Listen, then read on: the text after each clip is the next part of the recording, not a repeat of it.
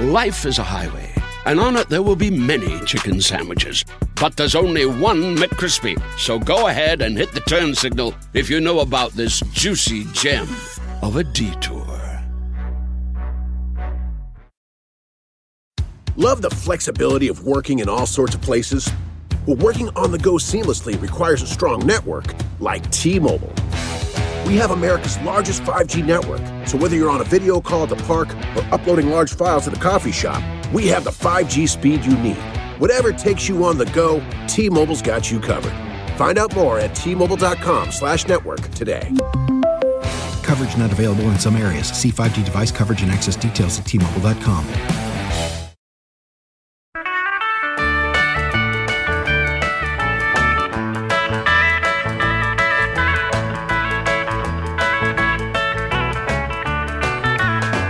Hi there. Well, you've done it again. You've stumbled onto greatness.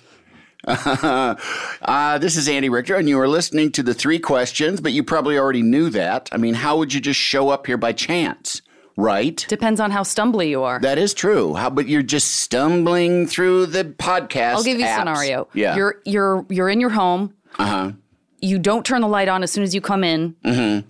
You think maybe someone's in the house. You panic. You want to call the cops, but you mispress your phone. A podcast randomly starts up. Right. And you're still wandering in the dark, feeling for things. Right. But listening to this podcast. But you're going like, wait a minute, is that Janet Varney? Yeah. Did I just stumble onto greatness? It is Janet Varney, and that's who I'm talking to today, listeners. Wow. Thanks, Andy. Sure, no problem. How are you? I'm well. How are you? I'm good. We're talking in the end of August. I don't know if I'm supposed to date these things, but I mean, that's I don't care. You didn't say anything topical other than the name of a month. It's the end of August. The world still seems to be functioning. Don't say that, because that will date it. So, and we just were talking a moment ago that this is the end of your guy summer for your podcasting. That's correct. You only have females during the school year. That's right. But in the summertime, I really let her rip. You're boy crazy. That's right. And how did that come about that you did that? When I first started doing the podcast, there weren't a ton of female hosts and there weren't a ton of female guests, quite frankly, because it's been like 7 or 8 years now. Right. There weren't a lot of women back then. There just weren't a ton of women. It was mostly 80% in podcasting, men. to clarify. Oh, no, I mean in the world. Oh, really? Yeah. Oh, longer talk, longer conversation. So many women were just breeding and breeding and breeding because there just weren't enough of them. I guess that's maybe true. I guess it's rude to disagree with your host if you're on a podcast. That's true. Not this one. But yeah, and then I did have people who I didn't know really who was going to listen to the podcast, and then it turned out sort of just people listened to it.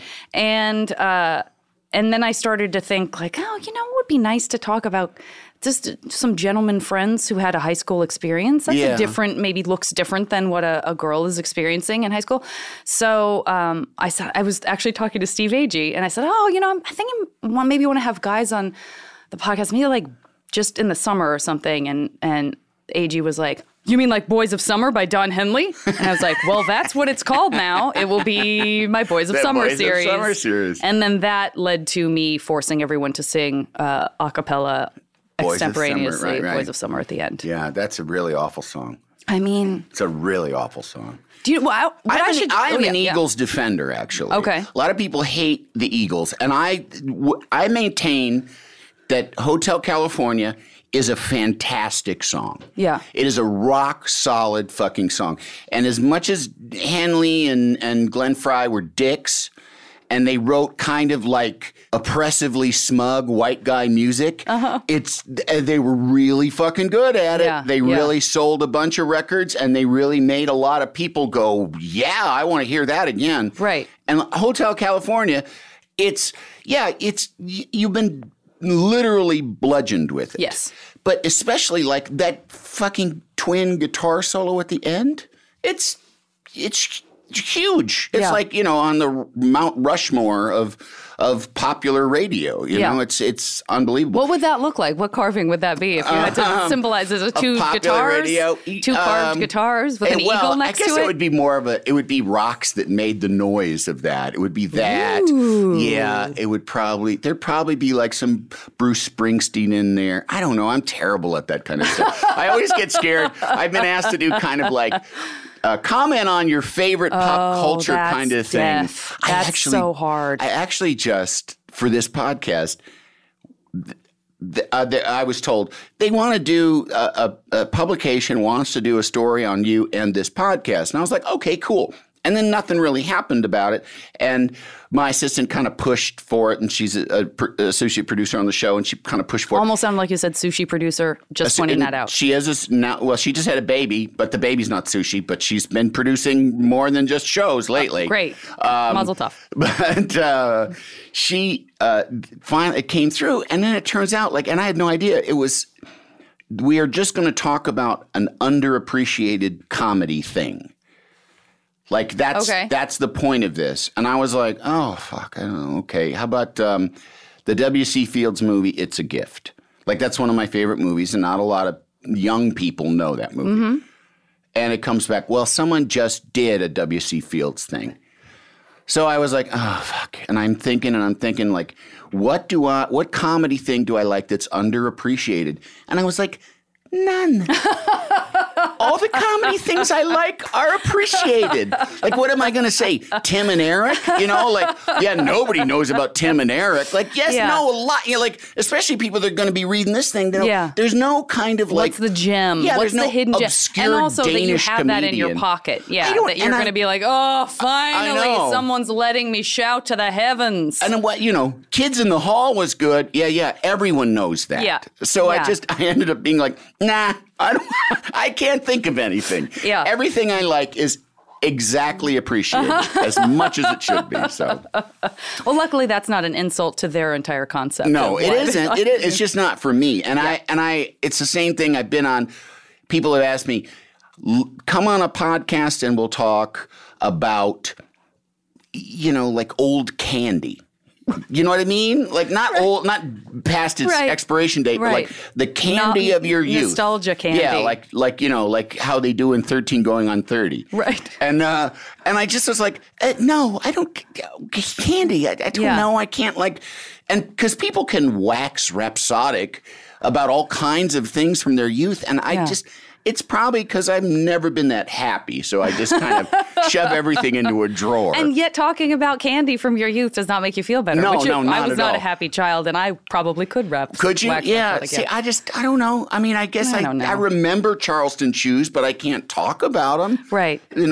For at least what I consider an appreciable amount of time that would constitute content. Right. So that being said, I will say this has triggered a memory from yesterday evening when I was standing in line at the grocery store. And I would say by and large, I'm not the person that is looking to my left and looking to my right to be like, what are these people getting? Yeah. What does that tell me about this person? But the guy, this sort of business guy who had taken off his jacket and his tie, was sort of letting loose because it was after work, had a giant box of spinach and then 2 rolls of Rolos. And that's all he was getting. And for some reason, I was so touched by that. Do you know what I mean? It was like a moment of I don't know anything about this guy or what his life's like. First of all, that's who buys Rolos. I didn't know who was doing that. Right. He had to get 2. Yep. And a spinach. That's dessert. And then he's like a modern day Popeye. He's a modern day Popeye. Yeah. And then in my mind, I was like, I noticed that. I noticed those 2 Rolos. And then thus ensued an entire conversation with the cashier who was like, are those going to make it all the way home? And the guy was like, I just love Rolos.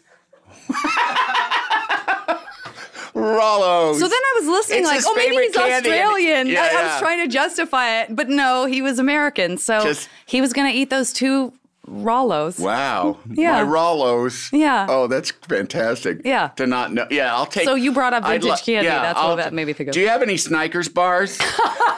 What's the weirdest, untasty way I can pronounce any of these things? Yes. I'd like some M&Ms. Do you have any Twixes? Twixes. I'm looking for Twix. I at Costco once, and there was an old man at Costco with a cart full of alkalinized water, like that alkaline water, which apparently is complete fucking nonsense. Sure. But it was perfect that like an old man, like, this is gonna make I'm gonna turn into Wolverine if I drink this. My pH balance, that's the important thing. That's right. Just alkalinized water and a huge like bulk thing of cigarillos. Oh, like my. Little tiny cigars with plastic tips, which I was like, where are those in this store? I guess there might be like a tobacco cage corner? somewhere. Yeah. I don't know. Wow, that's but it was just nuts. That's like the old man diet in Burbank, I guess. I got to start getting in on that. It evens out. It evens out. Those cigarillos, you get that water, smoke all you want. That's Nut and bag's going to happen the idea. to you. That's right. Well, have you heard this show? I mean, I don't, you can say no. I don't, No, but I remember when you did my podcast last year, you were like, I'm going to do a podcast. Yeah. It's going to be simple. It is. And this is relatively simple. I just want to, I want to kind of have the idea of this was always to kind of have the conversations that I like having with people in the commercial breaks of the Conan show. Yep. And real talk. Yeah, because like publicizing things like that gets done whether or not, those, you're going to burn those calories just talking anyway. So I've never, and also too, I am a cog in the gear of the publicity machine, and I never have ever found any quantifiable evidence that any of it puts butts in seats. Right. I think the only thing that it does is it sells books. Like it makes an appreciable difference to book sellers, to people who are trying to sell a book to be on a show. Interesting. But like when, Jake Gyllenhaal being on our show is going to sell movie tickets? I don't think so. Yeah. And it's more. It's still just fun. That's the idea, is to just have fun. But I wanted to have this kind of just like be about what the people, the three questions are: where do you come from, where are you going, and what have you learned? And those are sort of the kind of the makeup of people. And I've known you a long time, but I didn't. I mean, I got like a little sort of like rundown, the Janet Varney story. In one PDF. Yeah. And I love PDF me. I bet. I don't know. I don't know what it says. You seem really very fascinating. It's all the highlights. Great. It's basically you could just save it and make it your obituary. Oh, okay. Yeah. Great. I mean, I guess, you should probably do something between then and now. Should I? To add to it. Yeah. A couple more bullet points. All right. But yeah, no, I mean, so, like I say, I've known you a long time, but I didn't know like a lot about, like I didn't know you were Mormon. I mean, I'm not. But I guess you put that in the past lapsed tense. Mormon. Yeah.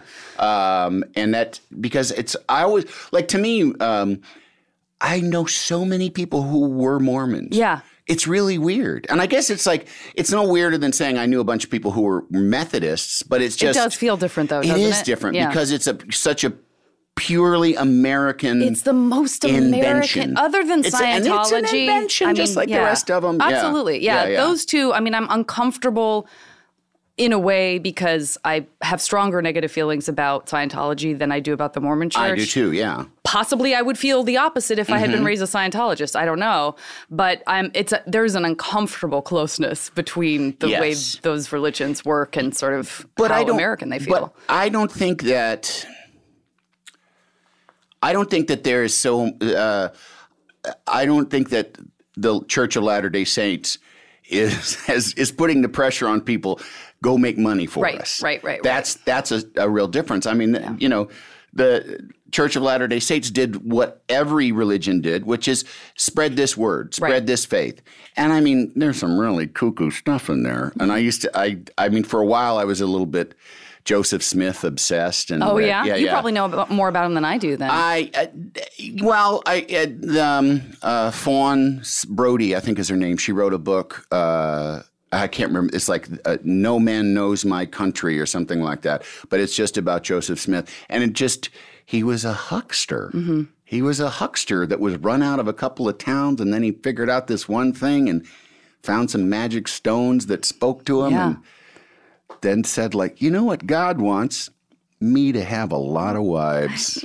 I know. It's like. It's extraordinary. Oh, yeah. But it's not that different. I mean, one man having lots of wives, that's an old story. Old school. Yeah. That is an old story. Yeah. But yeah, no, it's just funny to me how like I say, I probably know as many Presbyterians. I certainly know as many Catholics or as many Jews, but it's just that when I hear that, like, oh, you're more, wow.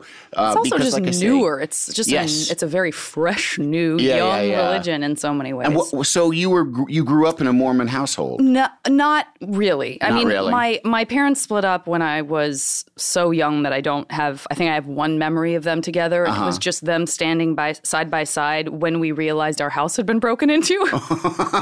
So the event itself was traumatic enough. And this is Arizona, I have a right? snapshot. Yeah, Tucson. Okay. I have a sort of snapshot of them both being alarmed at once. And that is the extent of my memories of them as a couple. Wow. When did they split? I mean, I guess they separated when I was maybe 5. But I think even before that, there was just a significant amount of, hey, I got to go out of town to this place. Yeah. And when I get back, would you like to go somewhere without me? Oh, really? They were not in the same place. Yeah. They really avoided that. Yeah. And I spent a lot of time with both sets of grandparents, I think, while they were sort of figuring it out. Were they young?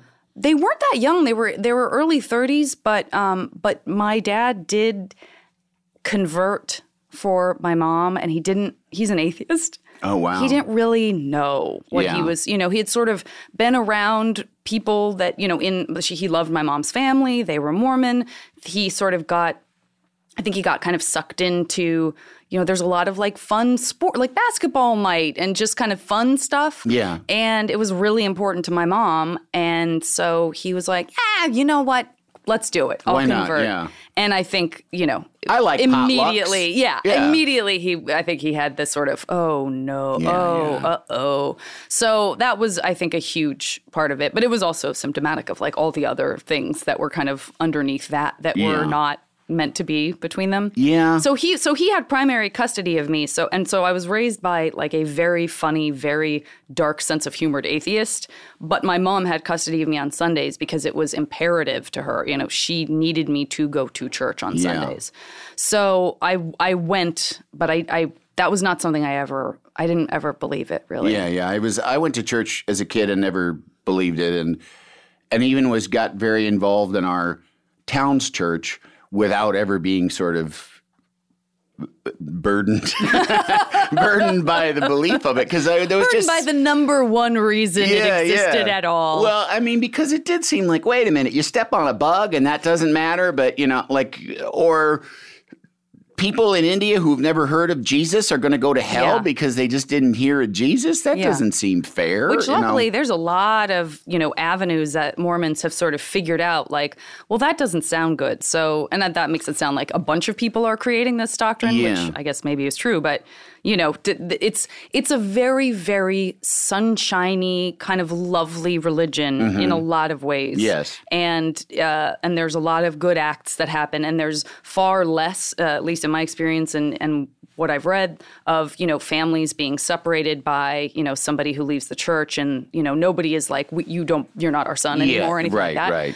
Right. So there's a lot of really positive stuff, but then I think there's also just a tremendous amount of mess that's, being swept under the rug because that doesn't fit with the sort of personality, the public personality of the church. One thing I've always kind of found fascinating about Mormonism is that it was founded on like a very egalitarian notion of that anybody can have a direct avenue to God. Yeah, that's why we have all those crazy prophets now that spin off. It spins off the most amazing sects. It really does. And I mean, like crime families. Oh, like God says we should steal cars. Oh, yeah. For his greater glory. Yeah, absolutely. And that is a very unusual thing. It's frowned upon in almost every other religion. Like, well, I went out in my backyard and God told me that's wrong. And like, no. Then the talking to God, that's our thing. Yeah. And how could that not break bad when so many people are having personal revelations that are different from one another? I mean, they're even within crime families. Yes. There's like a one-upsmanship that's like, well, I don't know. God told me we were going to start stealing red cars. And that guy's like, it's funny because last night God came to me and he said motorcycles were the way to go. Motorcycles and trucks. And then who wins that? You're a heretic. You and your Toyota Corollas. That's right. Yeah. And it is. It's kind of like the internet of religions, and that like all of a sudden everybody gets a say, That's and right. like and like what a mess. Yeah. It's 4chan of religions. That's right. Yeah. It's one of those things that I think that you sort of rely on the idea that that people still want a leader and want to be guided enough that they're not that won't be exploited somehow. Yeah, right, It's like, well, yes, you can have a one-on-one relationship with God, and you will and you do, but that's like for your some of your personal life stuff. And then there's a prophet that's the person who's really laying down, the continued like building foundation of the gospel, It didn't take into account like crazy people. Yeah. Like, crazy. But then from whence it came, that's there's true. a whole sort That's of, true. But do you think that you got anything, like, do you feel like that experience gave you something good? Like, I mean, not just, because you obviously chose to not continue being in the church, but do you think that there was something that you took from it? I do. I mean, I think it was, and a lot of, again, my family members have this quality. I mean, for example, my aunt and uncle, who are wonderful and are not moneyed people by any stretch of the imagination. I mean, they're in this, they are doing service. They're, my Aunt Maureen is leading scouts and, working in community theater, and my uncle is a teacher. And yet they drive around with these like care packages for homeless people, and it's not like they slip a Book of Mormon in there. They just see people in need, and they're like, hey, we have this little kit for you if this is helpful, which is just warms my heart. It sort of breaks it at the same time.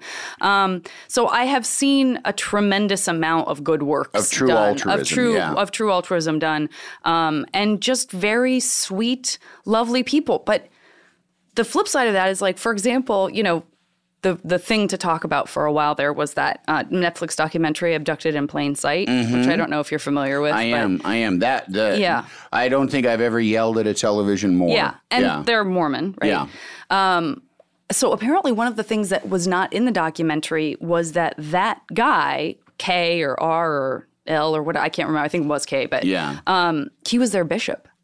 So that's like you sort of look at it with the, you can sort of equate it with like, oh, this is why someone didn't want to tell on their priest, right, or whatever. Because if you buy in, you believe that every couple of years, a new dude just who's in your congregation, who has no experience leading people at all, is going to be put up into that place and tasked with all of these crazy things, like asking teenage girls about their sex lives with just no training. Right.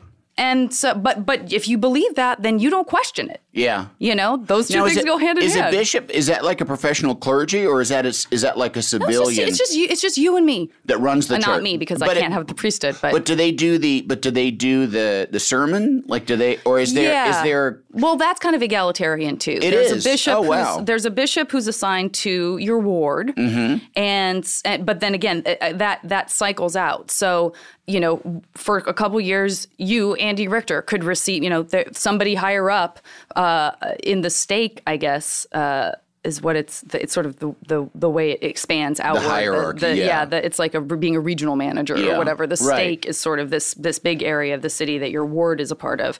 And somewhere along the line, someone receives the revelation of whoever is supposed to be bishop next. And from what I understand, and I'm sure I'm, oversimplifying it, it feels to me that you just get a call and maybe you go into an office and they're like, well, Andy, God has told us that you are going to be serving as the bishop for this ward for the next couple of years. Wow. In addition to like my aluminum siding business. That's right. Continue working. You have to keep doing what you're doing. Yes, your aluminum siding. Hopefully some of that will come in handy when you are following this list of responsibilities. Good luck to you.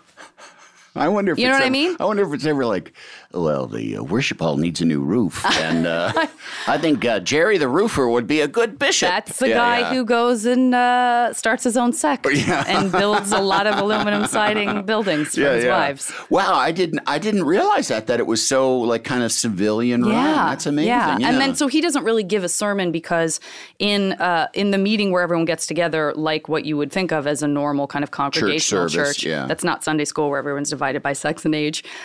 There's a rotating, kids give talks.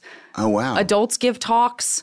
I forget how, again, that's another thing that's like, God, there's so many revelations happening. It's just like revelation for every star in the sky. There's just always like, we received the revelation, Janet, that you need to give a talk about chapter 5 of John. And that's the way it's phrased. Yeah, I mean, I think so. Well, I don't think so. I think they're just like, we would like to ask you to do it. They are always a few steps behind regular culture. That's right. I feel they're so close to saying that homosexuality is okay because it just takes enough pressure for then someone to, because it's this very, amorphous document gospel thing, that they can be like, wait, I'm hearing it's okay to be gay. I am hearing it's okay to be gay now. Although, I would, when there was the big Prop 8, which was an anti-gay marriage, for those who don't know, an anti-gay marriage statute that was voted on here in California. And there was a lot of money behind it, and a lot of that money was from the Church of Latter-day Saints. Yeah.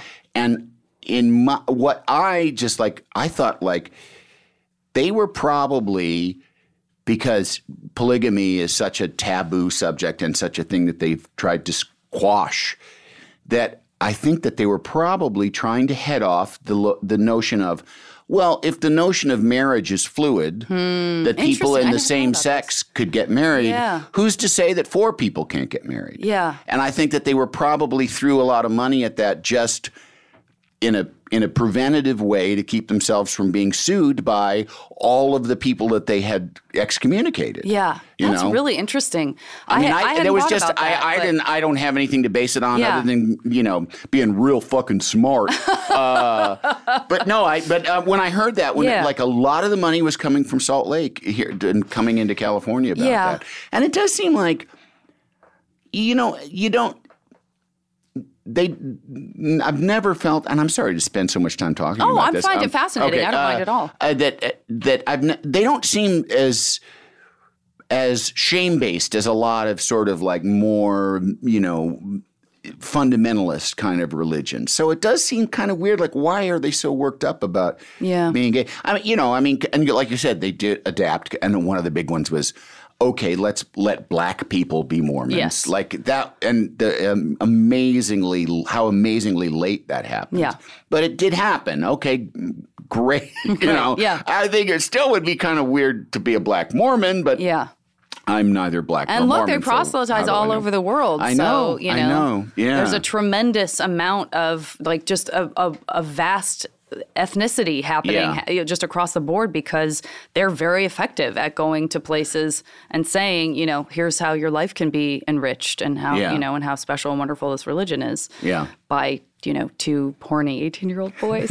I can't believe I haven't been excommunicated. I just feel like, again, that feels like it's going to happen far faster than accepting homosexuality in the church. Yeah. But it continues to not happen. Really? So, because you have no talked one's bothering about it. listening to what I have to say, I guess. Yeah. Well, and I mean, for God's sakes, the Book of Mormon, if that isn't, I think that probably forced the church to have a sense of humor. Yeah. You know what I mean? Like, well, if you can do all that, I mean, I don't know. I think they really believe you're right that it's not as shame-based in terms of, you're going to go to hell, or people who don't believe this are going to go to hell, or there are all these unforgivable things that you can do. Yeah. But I do think it's very, very immediate shame-based. Yeah. Like, it's definitely about, there's a lot of things you can do wrong, and you need to feel very, very bad about them right away. Yeah. In the same way that you can confess to, in a confessional. Yeah. You need to repent and do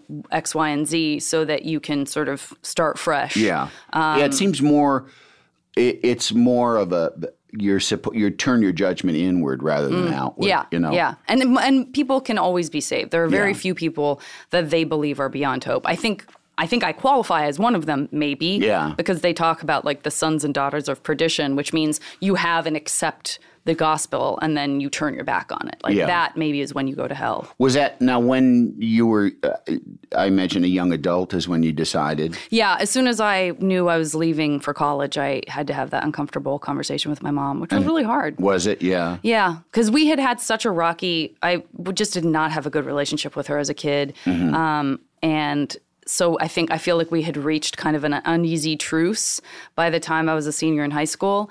And then that just set us back so far for me to have to say, please don't share my information with the church in Flagstaff where I was going to college. Like I'm not going to be showing up there. Wow. And she said, and I've just told the story on my podcast recently, but I have said it before, but her first words to me were, "You can't have a religion based on Cat Stevens and Joni Mitchell," which was such a slap in the face because that was part of the truth. I know. I was like, it wouldn't be that bad. You kind of can't. Yeah. I thought I was very surprised when he converted to Islam. Yeah. Only because I was like, I thought he kind of figured out that like that's not a, you don't need something like that necessarily. Authoritarian. Yeah. But that was hard because that was one of those things that, in a rare moment of intimacy, just the sharing of me being like, well, this is something that, these are lyrics and this is music that I've discovered that's not even really my generation, but that's, I love and I think it's so beautifully written and there's so much wisdom in there. Whatever that was like an attempt at bonding and then just so quickly, unfortunately, got thrown back in my face. Were you an artsy kid? Like, were you doing theater stuff? And was that like suspect to her at least? No, I don't think she minded that. Although now that you say that, I'm hard pressed to think of her coming into any of my shows. But I think it was just when I was little, I took all my frustration and anger, my tiny person anger at my parents splitting up, I guess. Mm-hmm. I didn't know it at the time. When you're that little, I don't know that it's that definable. But I was just like a holy terror around her, and then I was great around my dad. Oh, wow. So they had like arguments about whether or not I was even the same person. Like, she would say like, your daughter, blah, blah, blah, she throw a tantrum and this and that. And then my dad was like, I don't see any evidence of that. And then she tape recorded one of my tantrums. Oh, wow. Exhibit A. Yeah. That's pretty good, though. And then when I was a teenager, I went through my goth phase, and I do feel I think that was like, at the time, I think she was like, uh-huh. I always knew this is where we were headed. Do you think it was also just terrifying to her? Or had you already hardened her at that point? I think she was probably terrified. Yeah. I mean, I think she was probably terrified. Yeah. Why do you think there was that split in the way that you treated one versus the other? Was it just personalities jiving or not? I think that's part of it. Yeah. I mean, I definitely am so much more like my dad, and I think, and when they first split up, I was, I guess the assumption was because kids go and live with their mom that I should go and live with my mom, which meant moving into like a sad apartment. I mean, I have so much empathy for her now. Mm-hmm. I just think like, oh God, like she was the one who really wanted to have a kid. And, it's such an old story. Yeah. Like she really wanted, and then here I am. And then I just immediately bond more with my dad, and then when they split up, I'm like running away from home only at her house, and saying things like, you're not my real mom. Like just the classics. Did he keep the house? Did he keep the house? He did, Wow. Yeah. See, that is... Yeah. That's weird. Well, and also... I mean, it's weird. Yeah. I just say it's weird because, like... I'm going through a divorce right now, and I can't believe, like, you all gotta leave. Right. I just can't even conceive of doing that, Well, she might have wanted, she might have wanted to remove herself from the place that sort of, for her, maybe represented the marriage not working. I never talked to her about it, so I don't know. Why didn't they sell it and split it? Isn't that sort of like the community? I don't know. Who knows Arizona divorce law? Yeah. Can we take some callers? Yeah, I don't know. Wow. I'll have to ask him. Yeah. And I'll get back and to also, you. too, I think, not to be too revealing, but the kid wants to stay at home. Yeah. Doesn't want to go to the new apartment, no matter how it was nice scary it and is. awful, and it had those. I see them in LA all the time, and that makes me shudder, and that shows that I'm kind of a wimp. But there are those like really dense bushes that sort of look almost like some sort of fur, or not animal fur. Let me be clear. Like there's a pininess to them, yes. And they're very, very dense. And there's just always these clouds of spider webs, just those dense puffs of, I'm looking around like somebody be with me. Do you know? No, I know exactly what you mean. And so, and it just I looks think it's like, a spruce. oh, that's I think just, it's some kind of spruce. Absolutely. And so I was terrified like the ones that they make by topiaries those. out of. Yeah. Yeah. So just very, just the feeling of like, if I could even squeeze my hand in there, I would just immediately, it would be gone. I'd pull out bones. Yeah, like that's how spiders work, like piranha. And those were at your mom's. It's so just weird like all the things that you little latch things onto. that sort of become this sort of alien territory that feels dangerous, and I hated it. I have the thing like, and I don't even know, well, I don't want to go into the reasons, but remember those old plaid couches that were like a thick synthetic, that like almost like kind of rough burlappy kind of plaid. It is burlappy. Yeah. Super burlappy. And then it often would have like wooden handles and stuff. Those bum me out. Like that just to me says sad kid. I know. And I totally get it. Ugh, I hate it, Yeah. And so no, I understand that too. You definitely do kind of latch on to like that sort of like I will never be able to handle the avocado appliances. Right. Well, so you live mostly with your mom then growing up and in school, and it was all in Tucson? No, it was so it was 50-50. It wasn't even really 50-50. He had primary custody of me. After a couple of years of just everyone being very unhappy, I think they had the conversation of like, well, wait a minute. Maybe she should be with you more.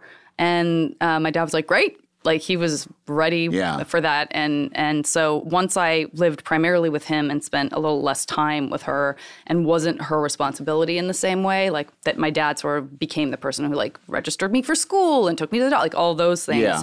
I think that took the weight off of her a little bit, but I still went to church with her on Sundays and stuff. And her plants were not avocado colored. Is that what you were going to say? You wanted to get back to that? Want to circle back on that for sure? Yeah. No, I did. Oh, I know what I was going to. Did either one of them have any more children? No. Neither one of them ever remarried or anything. I am an only child, and mom's over there, dad's over there, and there's no Did steps, either of them no date nothing. in any way? My dad did. Yeah? Yeah, my dad's had like some wonderful relationships through the years. My mom never did. Wow. Yeah, it was really weird. It's shop. weird that whatever, I don't know how old most people are. Like if there's a sort of an average age at which you suddenly or gradually realize that what you thought of as normal was not normal to other people. But I feel like it takes a lot longer than you would imagine. I feel like I was like 30 before I was like, wait a minute. Yeah. I never saw anyone even hug my mom. Yeah. Like, I think that's kind of odd. Yep. Never saw her hold hands with anyone. Just nothing. There are certainly things that when I became a parent, instantly became apparent to me that like, holy shit, I can't believe that someone did that. Yeah. And not to name specifics, but like where you just, it's like, wow. Yeah. Because your urges for having a kid, and I've said this before on this, my parenting philosophy is, I read somewhere once that police forces are supposed to be working towards their obsolescence. That's the idea. Mm-hmm. Like crime prevention is part of their job. Wouldn't that be something? Yeah, which I always feel like kind of, that was like early on when they started forming police forces. The idea was, we're not just going to stop people from committing crime. We're going to sort of promote the notion of let's not commit crimes, everybody. Right, except for just the whole slavery thing, which I feel like that's why the police were like, listen, we want to be obsolete to the white people. We're going to really just focus on putting black people in jail. That's true. That's another podcast. That's another podcast. Yeah, but parenting is like, no, it's not about you. It's just, Yeah. As my sister-in-law said, when you have a kid, like it's immediately apparent who the baby is. Right. Like, I've managed to avoid that thus far. Yeah. I have such a baby. Yeah. What a baby. I tell you, there's so much of my own shit that I think I was glad to have kids because it's just like, oh, fuck, I don't have to think about that. Absolutely. By worrying about that, by caring about that, by having to worry about socializing. You know, like, oh, God, no more small talk. That's right. A child to take care of. I've been able to parlay owning a dog into some of the exact same things, which is very sad. Like, Dogs in a crate, everybody. Did your mom Gotta have scoop. pets? Did she? What? No, I was allowed to have a goldfish. I didn't have any pets at my dad's house after the one cat I had got hit by a car. And I think my dad was more traumatized than I was. Like, never again. Oh, wow. My mom let me have a goldfish. It became her goldfish because I was never there, and she took care of it. And then somehow I also ended up getting 2 little mice, which I can't remember why we were at the pet store in the first place. I don't feel that she was like, hey, you know what we should get you is mice. I think it was us just in a pet store and me loving these mice, and then her feeling so bad that they were there to be sold, to be fed to snakes. Yes. That she was like, you know what, I'm going to take a couple of these puppies off you. Not literal puppies in a pet store. And so I had 2 mice that lived a very long time. Like, lived an extraordinarily long time because my mom was so, like, giving them little vials of antibiotics when they got sick. Took them to the vet. My God. Yes. Like, how many years? I mean, I don't know. I don't know how long they're supposed to live. I feel like they lived. I feel like they lived like 4 years or something, which is, I think, a very long time for a little mouse in a cage to survive. Wow. Yeah, she took really good care of those Lucky mice. Bess and George. Oh. Named after Nancy Drew's best friends. Oh, that's great. Yeah. Who doesn't love a classic chocolate chip cookie? Famous Amos has been making them since the 70s, 1975 to be exact. With semi-sweet chocolate chips and a satisfying crunch, it's everything classic in one bite-sized cookie, and fans couldn't get enough. That's right. You'll find our original recipe, the one you know and love, in every bag of Famous Amos original chocolate chip cookies. Find Famous Amos anywhere you buy your favorite snacks. Life is a highway, and on it there will be many chicken sandwiches. But there's only one McCrispy. So go ahead and hit the turn signal if you know about this juicy gem of a detour. Love the flexibility of working in all sorts of places? Well, working on the go seamlessly requires a strong network like T-Mobile. We have America's largest 5G network, so whether you're on a video call at the park or uploading large files at the coffee shop, we have the 5G speed you need. Whatever takes you on the go, T-Mobile's got you covered. Find out more at T-Mobile.com/network today. Coverage not available in some areas. See 5G device coverage and access details at T-Mobile.com. Want to connect with a family member who doesn't speak your language? Then check out the language learning program Rosetta Stone on desktop or as an app. Rosetta Stone is designed to immerse you in the language you're learning through an intuitive process. Plus, the True Accent feature even gives you feedback on your pronunciation. And with a lifetime membership, you have access to all 25 offered languages. Get started today. Visit rosettastone.com/pod50 to get 50% off your lifetime membership now. That's rosettastone.com/pod50 for 50% off. Can't you tell my love's a growing? So when you went to college, you stayed in Arizona. I did, yeah. Yeah. I was very practical. I applied to a bunch of schools that I really wanted to go to, got into all of them, and then promptly stayed in state so I could have a scholarship. Because I was very afraid of financial aid. Yeah. Staying in state there's plenty of reason for that. I mean, I did the same thing. I went University of Illinois, and it was just sort of, it's funny because having a son that just went away to college and going through the very modern now process of it, and him applying to 12 schools or something, and that number being dwarfed by some of his friends who were applying to like 20. Yeah. And he at one point asked me, like, how many schools did you apply to? And I was like, one. And then I went there. Yeah, I think mine really was like, it was like window shopping. It was like, I mean, let's be realistic. If I'm going to major in theater, which at the time I didn't even know if I wanted to do, but it's kind of all I could think of. Yeah. So, and my dad writes books about ghost towns and mining camps and like kind of the American West. Oh, wow. Is that his job?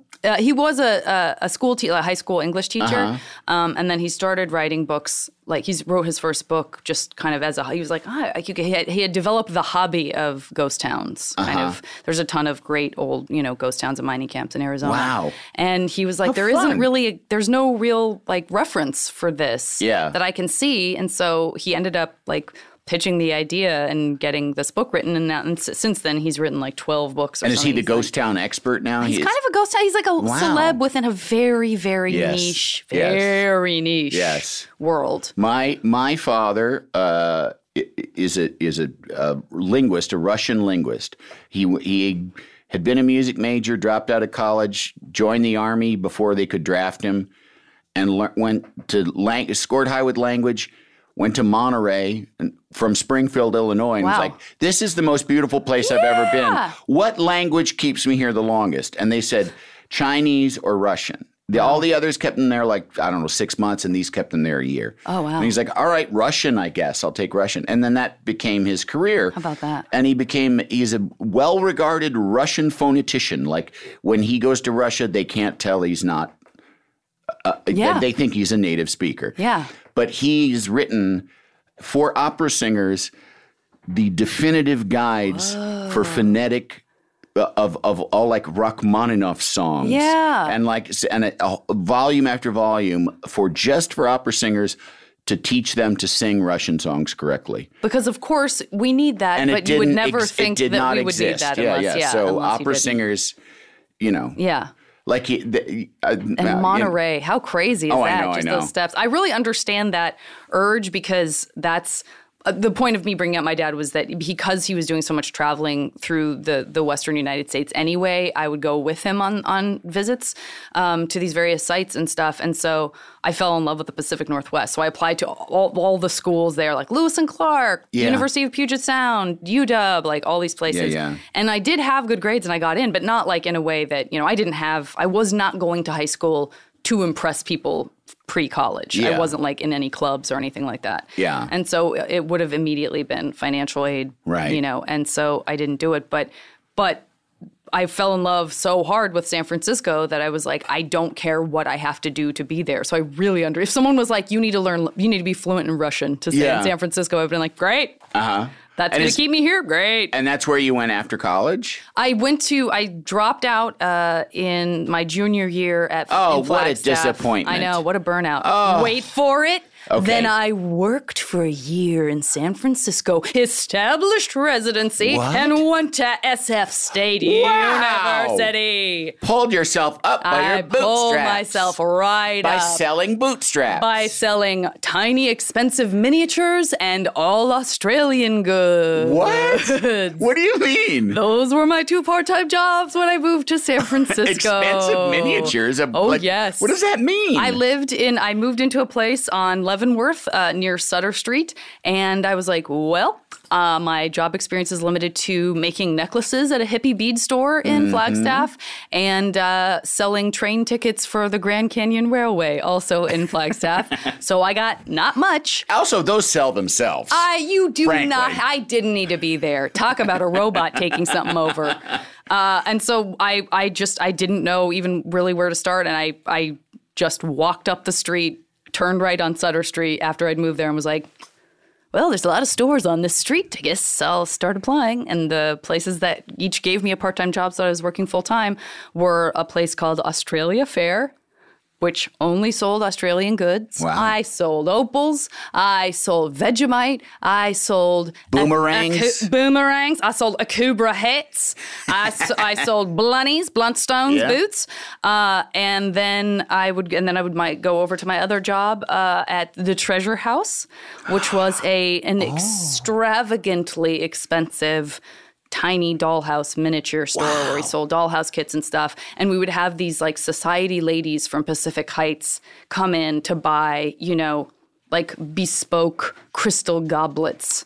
Wow. And like Waterford crystal goblets. And like, that were dollhouse real sized. china that was dollhouse sized. That were like, we had like tiny paintings that were hand painted that were like $900. Wow. It was nutso. Wow. It was so fun. I bet. Yeah. And you get so much knowledge that doesn't it matter has served anywhere me else. Not at all. Yeah. Not at all. But it's all still in there. Oh, very much so. Very much so. Yeah. Yeah. Yeah, I know from my stepfather having a plumbing business, like I still know like lots and lots of, like on Twitter once I posted something.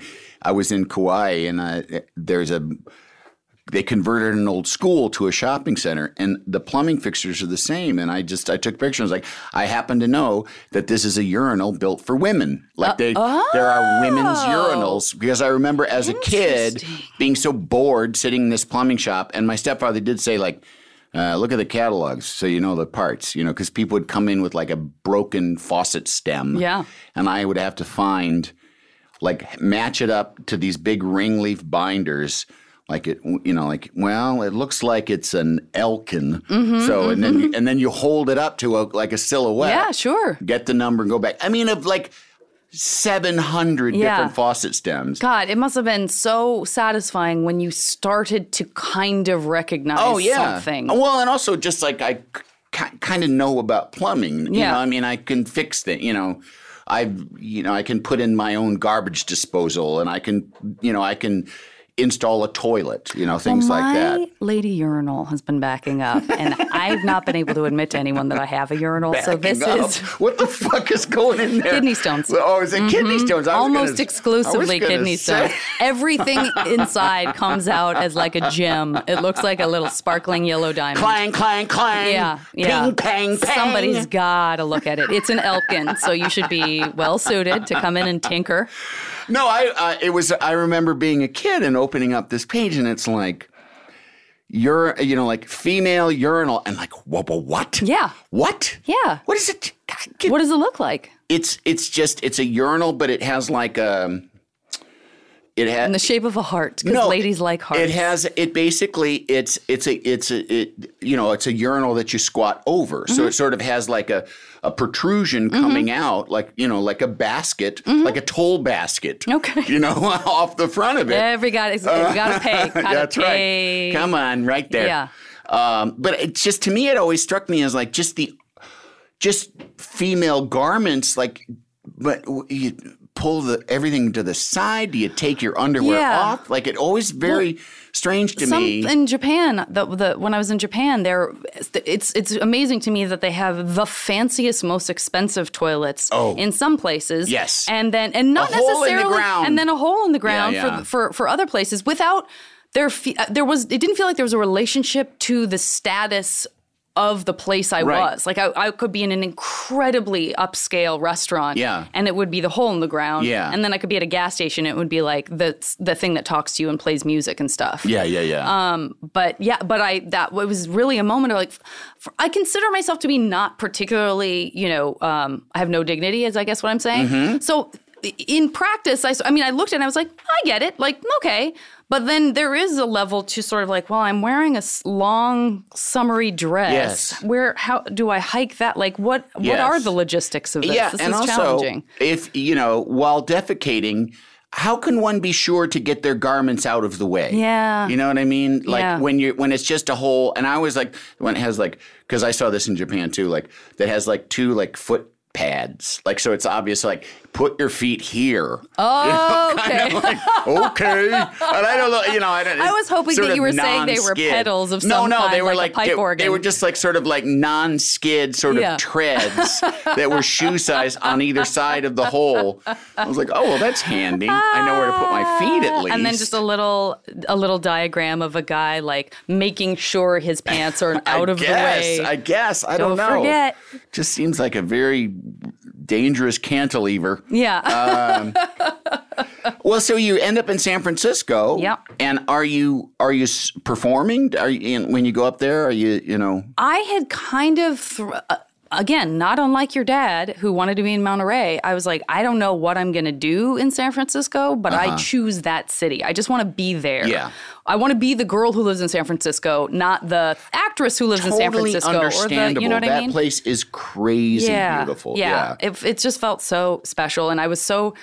I was so focused on the fact that somehow I was able to pay rent there that I just wasn't thinking that way. And then eventually I ended up forming a band with a couple people that I worked with. And so we were playing out under the name Blood Orange. Now there is another Blood Orange. Couldn't tell you why we were named that. And then we moved on to Mind the Gap because our bassist was British. Oh, yeah. And a very, very aggressive football/soccer fan. Oh, right. Very aggressive. Really? Yeah. That was my first taste of like, whoa, don't hit that person you don't know. Yeah, because they said something about your team. Yeah, they said something about your boys. So I was doing music and stuff, but I wasn't really, I had already done all my performance credits when I finally started at SF State. All my performance stuff was like all the front-facing stuff I had already done because I was an asshole at my old school, my first college was like, well, I'm a performer, so I'll take all the performance. And so what I had left over was like the backside, which was the eat your design, vegetables kind of stuff. Which is what I thought of as the eat your vegetables. And then I came to find out I loved that stuff even way more than performance stuff. I loved playwriting. I loved theater design. I loved the shop. I loved making scenery. Absolutely. Learning how to use all the different saws, learning how to cut metal. No one told me I was going to learn how to cut metal and weld. I know. As part of a theater major? Yeah. Yes, please. It was awesome. So little did I know. And also that's so much more really useful loved. than learning how to fence. Ugh, all that. I still am amazed. I still don't know how to juggle, and many people have tried to teach me in and out of school. I'm sword fighting. Why the fuck do I need sword fighting? How? Listen, Andy, when the shit goes down, you're going to wish you knew how to fence. All I need is a child's aluminum softball bat, a T-ball bat. That's my home security system. Wonderful. Yeah. I have a Nerf bat. Is that ill-advised? No. That's that you might get them with laughter. Kill him with laughter if that's the case. You know what? That's a very Mormon response. Kill him with kindness. Yep. I'll make them Rice Krispie treats, which I feel was like the national food of Mormonism. Oh, it seems like it. Yeah. Well, you can't have anything else. So sugar becomes like the most important thing in the world to you. Of course, yeah. No tobacco, no booze, no caffeine. Yeah. No caffeine. That's the thing that's crazy too. Yeah. I think there's a lot Loosen of up people. on that already. I think maybe it has even loosened up. Yeah. A lot of people are out there drinking their Diet Cokes. Yeah. And their coffee. Yeah. And there's not even the booze I can understand, but caffeine? Yeah. I mean, come on. I know. Like it's, you can understand like halal and kosher because back in those days. The process means so much. Eating pig meat was probably started noticing, people that eat pig tend to die. Yeah. Let's say no pig. Let's say God says no Makes pig. Sense. Makes sense. Yeah. So that there's some logic to it, but caffeine, come on. I mean, it's addictive. I guess. Yeah, but so was sugar. I know. Well, that's what's amazing is that skirted under and you can just we need to go to Salt Lake and set those people straight. And that's exactly what they did. Cut to. Yep. So you just start kind of falling into performing then? I know you said you were part of a group that just started doing sketch work and that was in San Francisco? It was, and it was through SF State because it was a friend of mine who was in the theater department that I had become pals with had decided that he wanted to form a sketch group, and he actually ended up dropping out of the group fairly quickly, so it was funny that he brought these other people together, but he brought together me and my two partners now and that I produce Sketchfest with, David Owen and Cole Stratton, and then another friend of ours, Gabe Diani, who's an independent filmmaker down here, and we started doing sketch, but I was terrified. I mean, I had no background in comedy at all. I hadn't written anything. I was like the funny kid in the classroom, but the serious kid in Shakespeare. Yeah. And so for me, it was terrifying, which is just funny because people now are like, oh, wow, so yeah, comedy. That's so from a young age, huh? And I'm always like, no. I was afraid of improv when I was in college. I was like, oh, I could never do that, Yeah. But I have to kind of credit them for my entire life changing because they were so supportive and it was just a great place to learn how to write funny stuff and perform funny stuff. And then we ended up forming the festival, which is also, a huge part of my life. So was that before you came down here? Yeah. This next year will be our 19th year. And I performed in it many, many times, and it's really, really a fun thing to do. What if you're just like, it's just garbage, Janet? It's just garbage. That's so what I had to do. It's an intervention. Andy. It's the first I'm hearing about Let's make 19th the last year, that please. Seems like a good year to quit. No, it's really, and it's gotten so big, too. Yeah. You've got every year, it's like big. Because, I remember years ago, hanging out late with Zach. And this is totally name dropping. Yeah. John Hamm, Zach Galifianakis in, I think, my hotel room. Yep. And somebody that drives for it. And I'm forgetting her name. Probably Andrea. It was Andrea. Mm-hmm. Hanging out, drinking, run out of booze. It's like 3:00 in the morning.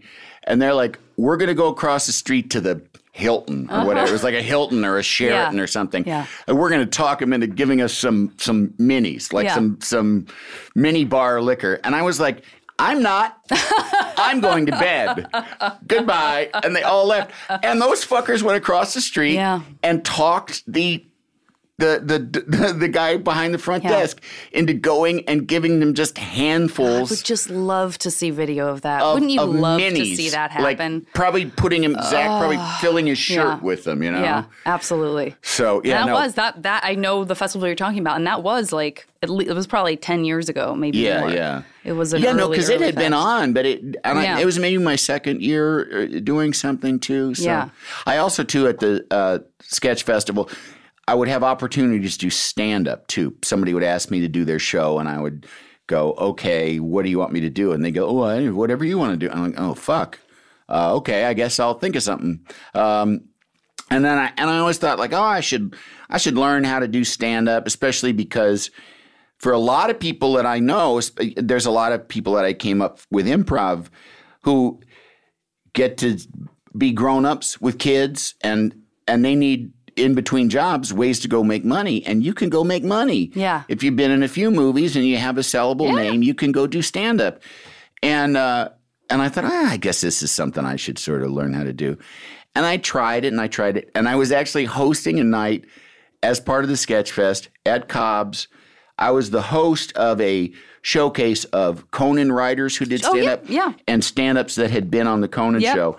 And it was in the middle of my 10 minutes that I decided, I don't like this. I don't like being up here alone. I couldn't do it either. I don't care about this. I don't care about like the laughter that I'm making that I'm eliciting from these strangers. It doesn't. It's not getting you high like it gets some people high. I'm not that kind of person. Neither. And I was like, I can't remember. It might have been Aparna Nancherla or somebody like that. But I was just like, all right, I'm done. Anyway, our first comic. Just completely flipped the switch. Done, and I haven't done it since. Great. And whoever, I was supposed to do another 5 minutes or something, so somebody had to kind of scramble to get on stage. I'm sure it was fine. Comedians aren't usually that disappointed that they get an extra amount of time for their set. But I have had so much fun just doing Jimmy Pardo used to do Match Game up there. I was just going to bring that up because for me that was maybe the first time I got to do something with you. Yeah. And it was a situation in which I knew how funny you were, but I was so much more accustomed to like watching your scripted sitcoms or having you on the couch with Conan, but you're sort of silent but deadly in that way sometimes where you just slip in a thing or two. And when we did Match Game together, the number one thing I walked away from with that was like, fuck, that guy's a fucking genius. Oh, wow. Like, he is so funny off the cuff. Thank you so much. I was so impressed. Thank you so much. I just loved it. I loved it. I would do that every day with you. And I love doing it, too, because it's truly, truly fun. Yeah. It's truly fun. It's the opposite. It's just that spontaneous gameplay, absolutely. Right? And it's like, and that's what has driven me in my career is being funny with funny people. It's all I fucking care about. I don't get that charge from the audience that people did. I guess my parents did a good enough job giving me attention that there isn't this hole that can't be filled. And I just, when I used to do improv in Chicago and something, there's always, something that just, you're not accustomed to anymore, but just like boilers out. It's 40 degrees in the the basement of the Italian restaurant where we do comedy. So we'd show up and no show. There's no heat. There's no show. All right, let's go fucking drink. Mm-hmm. Let's just go. And that to me was more fun and more exciting and actually probably more enriching in terms of just me as a comedy artist, dare I say, it was because it's like you don't have all those strangers you got to worry about. You can just play tennis with each other's minds. Absolutely. You know? Do you have that urge to still do like full on improv just in a group? No, I don't. I don't. And as I've said, because I also too, I'm not an improv stalwart. It was a great thing to do, but I set out to be a film actor. I went to film school. I wanted to work in films, and I still. That's what I wanted to be. I don't care about being on stage in the theater. I wanted to be a film actor, and that's the kind of acting that I aspired to and that I studied and that I wanted to do. And then I was in Chicago, and I'm a writer kinda and a actor kinda, and there's this way, but like terrible attention span issues, terrible can't sit down and get anything written. Yeah. I get that. And like, okay, I get to stand around with 5 or 6 people and just think stuff up. And so I'm writing and performing all at once and don't get to think about either one too much. Yes. Fantastic. 1,000%. I respond to it a million times. But at a certain point, I realized this isn't going to go beyond a room full of maybe 200 people. Yeah. Because if it gets bigger than 200 people, it doesn't work so good. If it gets on television, it doesn't work so good because the remote control is the death of improv. Nobody's going to sit and wait to see people discover where they are and what the game is when they can flip over 2-step, like click, click to fucking Love Island or whatever the hell. Right. So I never saw improv as anything more than, it's like...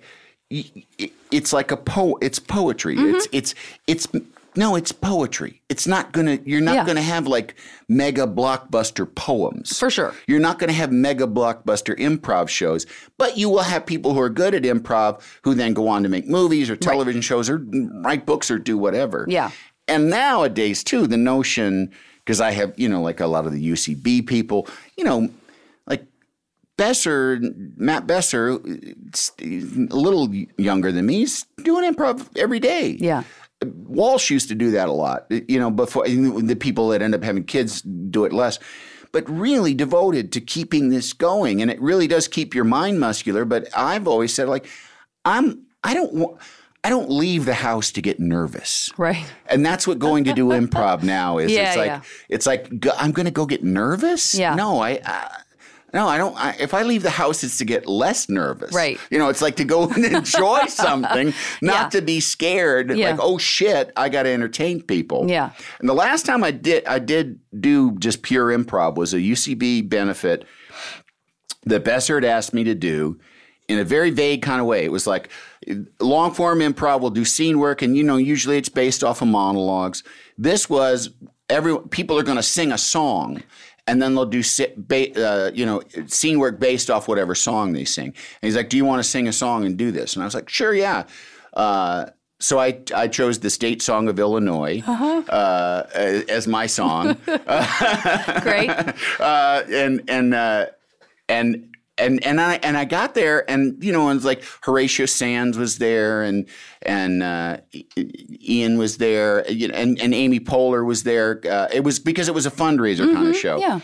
And we're going on. I mean, it was literally a minute before we're going on. I'm looking around, and I realized like, wait, we're all doing. Am I just singing or like? No, we're all doing scene work. And I was like, oh fuck, I got to do 2 hours of scene work, and because it went long. That's like the dream that even non-performers have. That's the nightmare, right? Yeah. Where you really are told, like, you will be on stage and things will be coming out of your mouth that you're not prepared for. You got to go do improv right now. Yeah. And like I say, it lasted 2 hours. But it was a good thing that I didn't have 5 minutes to think about it. I only had 1 minute to think about it, and I was like, all right, well, fuck, I got to do it. And I did fine. I did well. I liked it. I liked singing, Do you like Illinois? By That's thy been established. rivers gently flowing, Illinois, Illinois. By thy prairies verdant growing, Illinois, Illinois. Comes an echo on the breeze, rustling through the leafy trees, and its mellow tones are these, Illinois, Illinois. And its mellow tones are these, Illinois. Wait, does it really end on that sort of minor key? And I don't know. I'm not that good a singer, it. but no, it's and its mellow tones are these fucking gets me. And that's the state of Illinois song. That is the state of Illinois Does Arizona song. have a song? They all got to have a song. Whoa. They all got to have a song. I don't think I've ever heard if there is one. I know what you're going to be Googling. Yeah. But I can't wait. But I got to, and that was fun to sing the song. And also to realize there were like 6 fucking verses to the goddamn thing. About Lincoln and Douglas debate is thrown in there in like verse 3. You gave him a lot of meat. I did. Your fellow improvisers, a lot to play with. Yeah, but I got to the end of it, and like I say, I did fine and everything, and I was like, and I was talking to somebody afterwards, and like, well, you should do it more. I'm like, no, that was plenty. Yeah, I was good. I'm good till the next time I get surprised that I'm going to have to do improv. Yeah. I do it once a month, basically once a month, just with people that I wouldn't see otherwise. Like that, it really is sort of it gets to this that. will put me, this will take me out of my house. I will laugh a lot at the people that I'm playing with. Yep.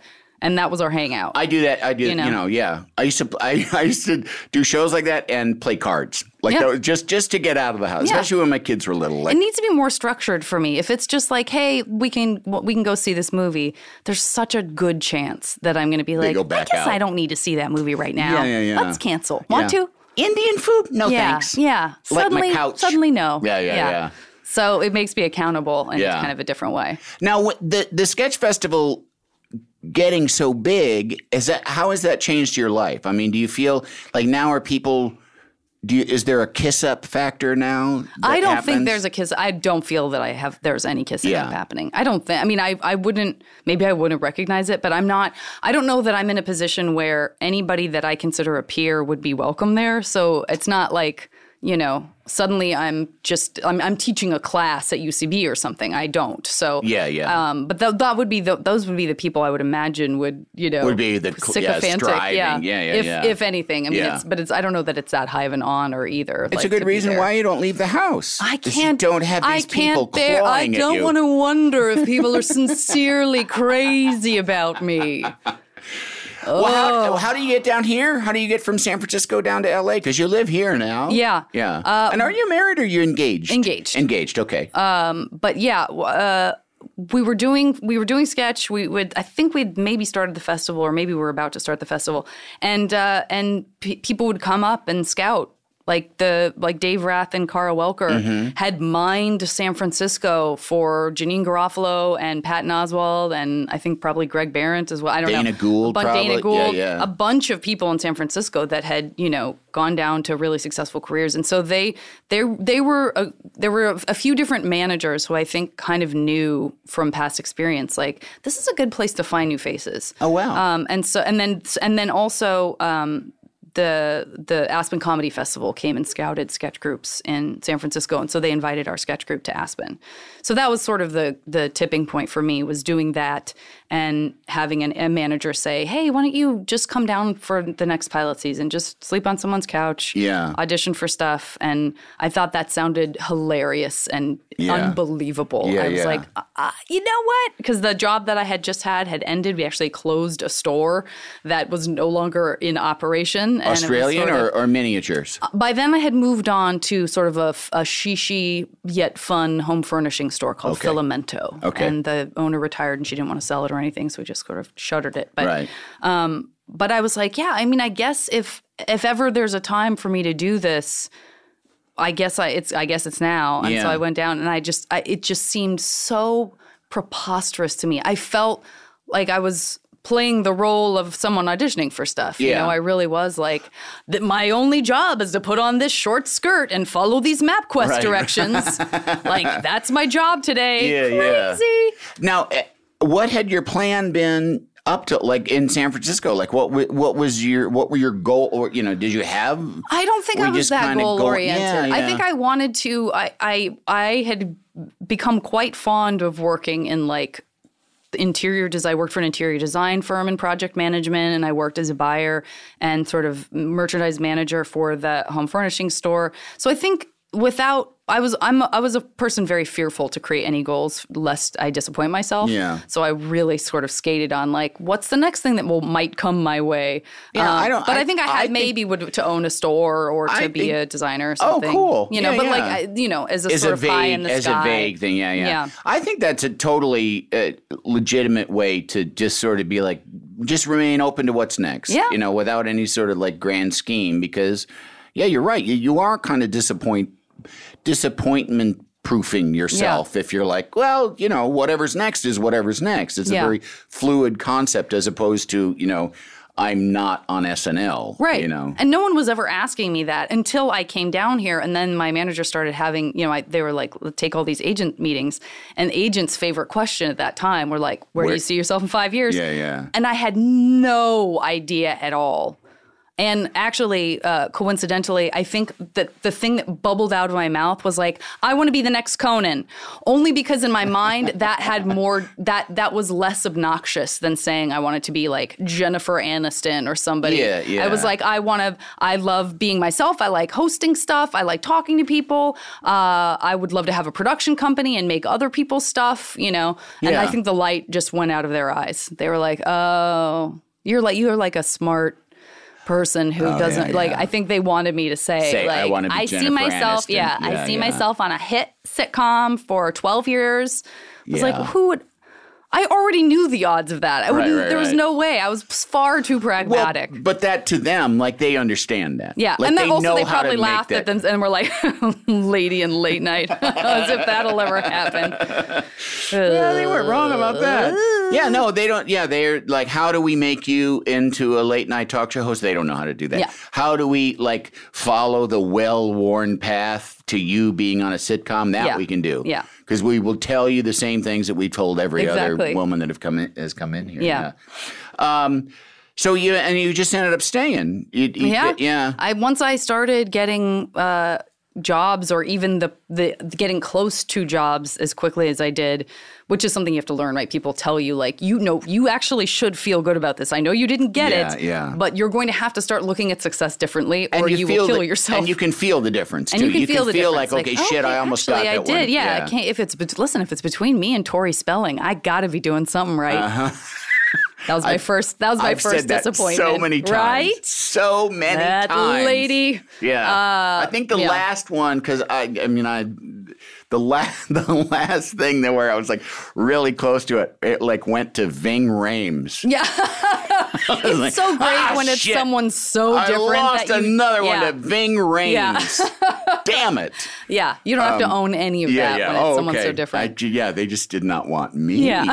Well, you can turn it that way too. Yeah. How was that for you? Having been such a San Francisco lover. I had really drank the Kool-Aid on LA sucks and San Francisco's the best, based on a few things that aren't untrue about both cities. But usually generated by San Franciscans. Oh, yeah, the whole, like, the rivalry that LA doesn't know about, that San Francisco feels exists. And that's usually the way it happens. Yeah. And then, when I came down, I mean, the scariest moment was sort of like getting a job. I ended up on Dinner and a Movie, I think, like within 6 months of having officially moved to LA. Yeah. And that's great. And it was Steady terrifying. Paycheck. Because I thought immediately, like, somehow this is going to go away. Somehow I'm going to get fired.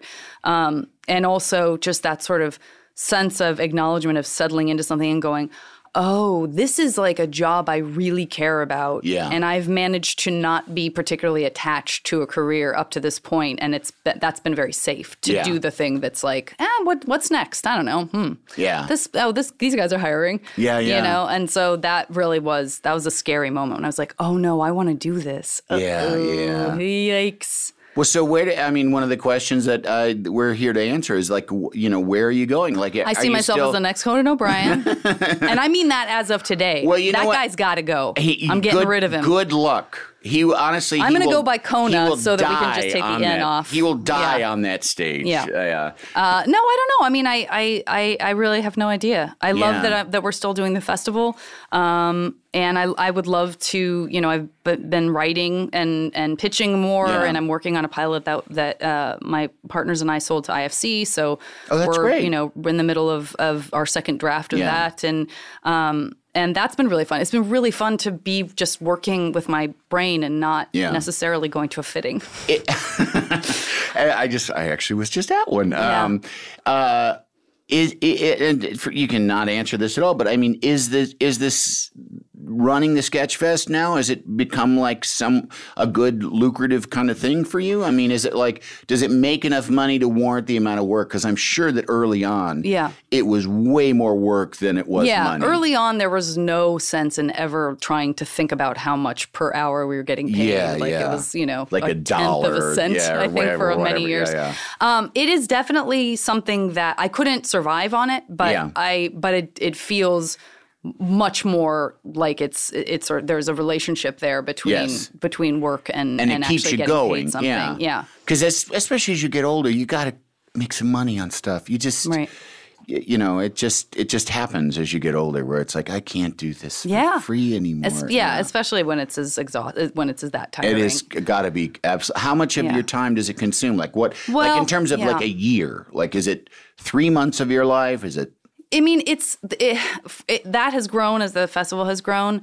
Now we also co-produce other stuff around the other parts of the year in San Francisco. So, there's a handful of hours even just right after our festival, after we sort of closed the books on that festival. We've already doing a weekly conference call with like Clusterfest or whatever.